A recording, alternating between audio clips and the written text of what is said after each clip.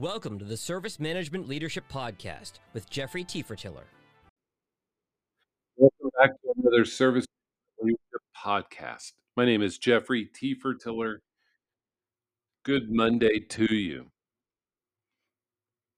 Communication is vital. It's at the heart of our incident management and our major incident management processes. Many times, our leaders, users, and stakeholders get impatient with the lack of status updates that they are calling everybody involved.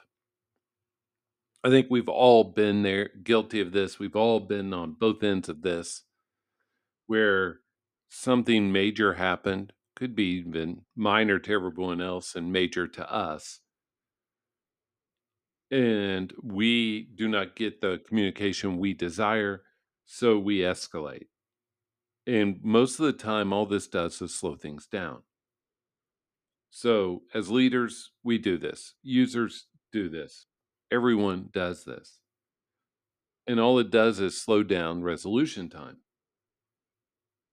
The solution is to have communication strategy for our incidents with regular and consistent communication, including our types of stakeholders, whether they're leaders, users, security, regulatory, whatever it be.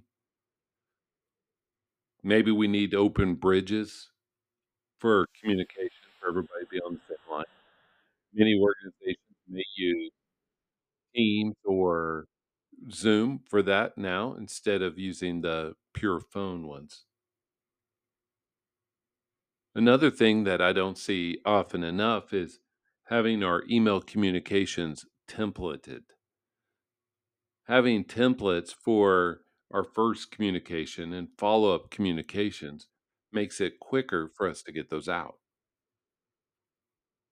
And lastly, we should end each communication, whether it's a bridge call, an email, whatever it is, we should end that communication with a time expectation for the next communication. For example, we'll have another status update for you in 2 hours. So please do not call the service desk and ask for an update before then, because all those updates do, we know, is slow down the service desk trying to resolve other things. This is this is like a relationship. And in all relationships, communication is essential, especially during a crisis. We have to trust that work is going as fast as it can, and we need to communicate in a way that builds that trust. And so, my encouragement this Monday for leaders is to think about how we can make it easier for our users and our stakeholders, and how we can trust our own process, build one out where communication is essential, and it's the big part of what we do for our incident management. I've run a lot of research, and some show that communication is the most important thing for major incidents, even more so than a timely resolution. But it's because none of us like being in the dark when our stuff's down. We want to understand what's going on, have some expectations about when it'll be resolved.